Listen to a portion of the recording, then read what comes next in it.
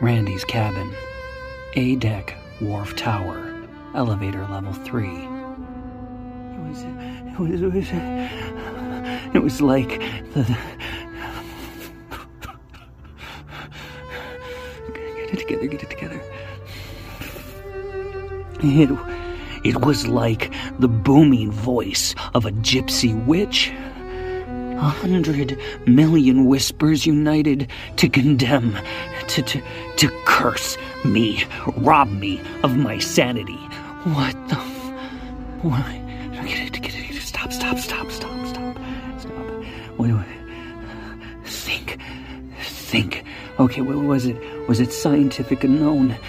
Ghost spirits to demonic manifestation? They say that magic and mysticism is simply what cannot be explained by science. That's it. That just as science once was. So what? What was it? What was? I mean, was it my grandfather's madness roaring through the wake of dead stardust? Was it supernatural? What is happening? What the hell is happening? I was back in my cabin, splashing cold water repeatedly over my face, over and over, searching my eyes in the mirror, reliving everything that had just occurred during the tour. I closed my eyes, I gripped the counter, I grit my teeth, imagining the hum of a movie projector, trying to calm myself, trying to be calm. Okay, 1, 2, 3, calm down. The audience would be seeing lightning-fast, strobe-like flashback images of the tour guide's eyes turned into empty holes, sockets without life, without 2 pale rods sticking out like the antenna of some hellish half-man, half-insect creation.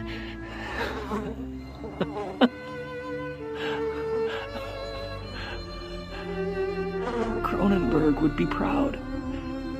But I couldn't push the images away. I tried.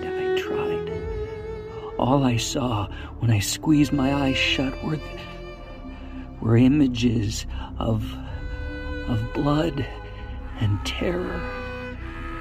Images of sorrow and pain. I didn't believe in this shit. I didn't believe in this.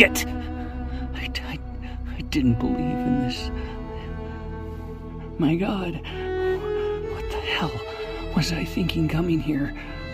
What? It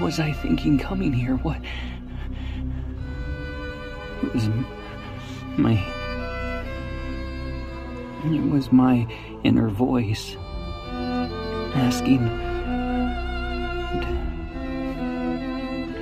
demanding, what the hell was I thinking coming here?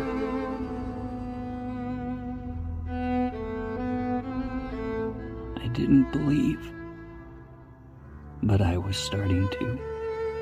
God help me. I was starting to believe.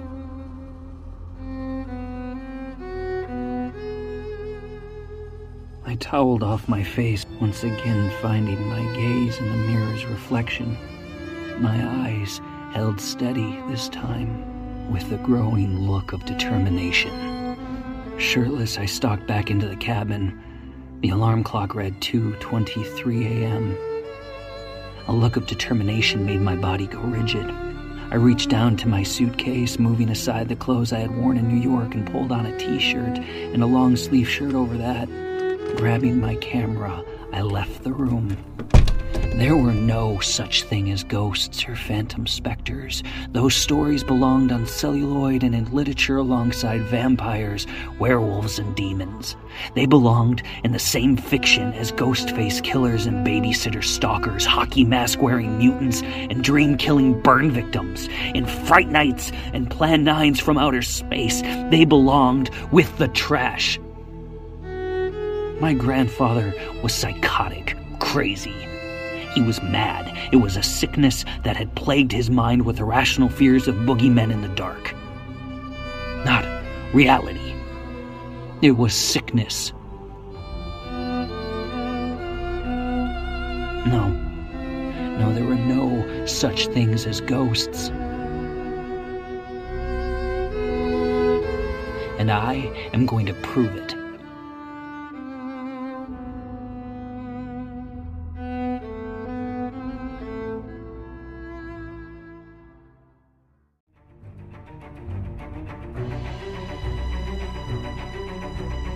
Whispers in the Cries. Written and performed by Matthew Ewald.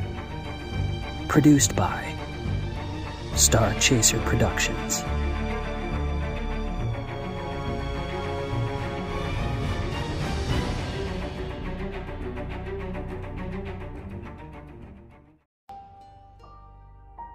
The decks.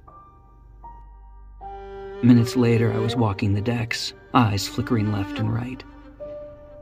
I took long strides, seeing past the empty night to capture the panoramic poster-size images of Winston Churchill along with other men and women from generations past, making their presence known as I moved the length of the ship. Their sepia-colored eyes, faded from the decades, followed me as I made my way to the promenade deck and into the dim light of dawn. I was not chasing after things that went bump in the night. No, I was chasing answers. A reason for all of this.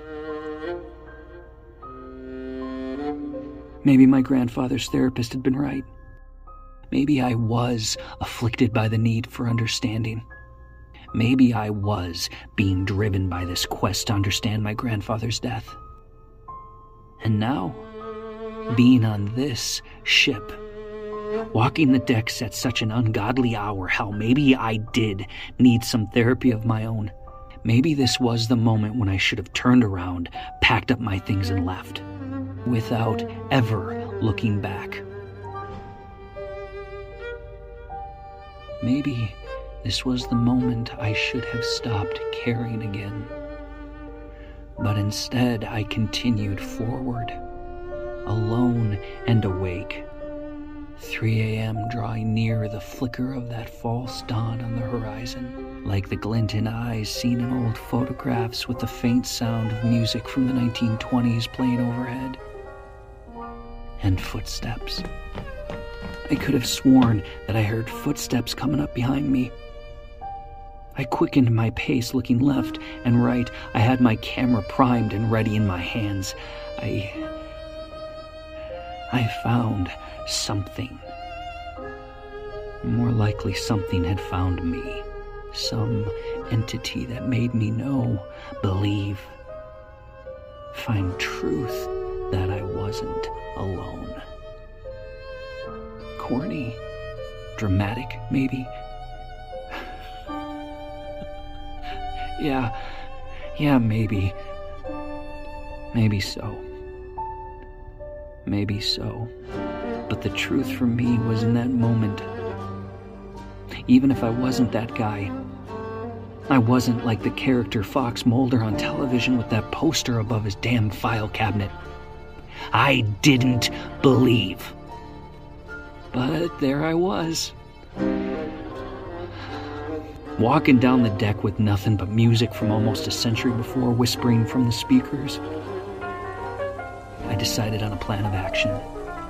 I'd take 2 photographs of every image captured, one without a flash, the next with. I would expose the other side and the light sources that help to give the other side life. Tricks of the eyes, shadow play. I'll prove it. No flash to deepen the shadows, and then a flash to expose the dead as the fraud that they are. No more fucking games. After taking a few more steps, I smelled cigar smoke. It meant nothing to me. Nothing at all. The portholes could have been opened. Might be some guy up late counting his poker winnings, I don't know. More footsteps. In my own mind, I heard myself thinking, I'd tell this to someone and they'd say, "No way." My only response would be, "I kid you not. I heard the footsteps of a soul who wasn't there." And these footsteps were coming up faster behind me now. I spun around wildly, slightly startled because I fully expected someone to be there. I honestly, wholeheartedly did. Someone grabbing for my wallet. I didn't need to be in the Big Apple for a mugging. The presence felt was that close. And the camera shutter clicked, but there wasn't anybody there. There was no one. I had taken 2 photos, as I had learned from my library research. Yeah, that was one of the good things about having gone back home. But there was nothing. So I turned back around and continued forward. And there they were again, the sound of footfalls, this time faster. A quick turn, 2 more photographs. Still, no one there. I looked at the last shot taken and I visibly jumped. Almost out of my skin. But since no one else was around, I wasn't going to be explaining it off to anybody. What I had caught on film was one of the most... It was one of the most exhilarating and incredible things I had ever seen with my own eyes. This wasn't a photo from an old book or an image caught out of the corner of my eye in the moments between night and day. This was something else. This was something else. But I didn't believe. I don't believe. My hair stood on end as I stood there taking a dozen more photographs, never once catching the same image again. And I tried so fucking hard, but I couldn't capture it again. But the feeling I had, the overwhelming dread, that was gone. I had calmed myself down quickly, but I knew what I had seen. And there was the problem. There was my mantra. I didn't believe in such things. And yet I knew there was someone there with me. I knew that something was there with me. In that one single photo, there was a shadowed form. I decided almost immediately to call him Old Salt. From the navy blue peacoat to the white beard with a cigar clenched behind hidden teeth, the shadowed forms of legs walking toward me, but those blurs stopped before reaching the deck. The bearded man had no feet, no lower legs. And the bearded man, this Old Salt, looked pissed as all hell. I was strong and unafraid. I prided myself on those 2 traits, but no one, not one single person, would fault me for jumping back 4 feet upon the sight that was behind that viewfinder. No one. Nor would they fault me for my heart almost beating outside of my chest, or for the nerves that shook my body in what I would later tell myself was adrenaline over fear. I dare you. I dare you to fault me. Not any living soul who experienced what I had would ever fault me for how quickly I made it off the promenade deck and back into my cabin, just as no one would fault me for deadbolting the lock. You know, for what good it would do me. Oh yes. Yeah, it was as clear as day in that photograph. The bearded specter looked pissed as all hell. Yeah. Pissed. At me.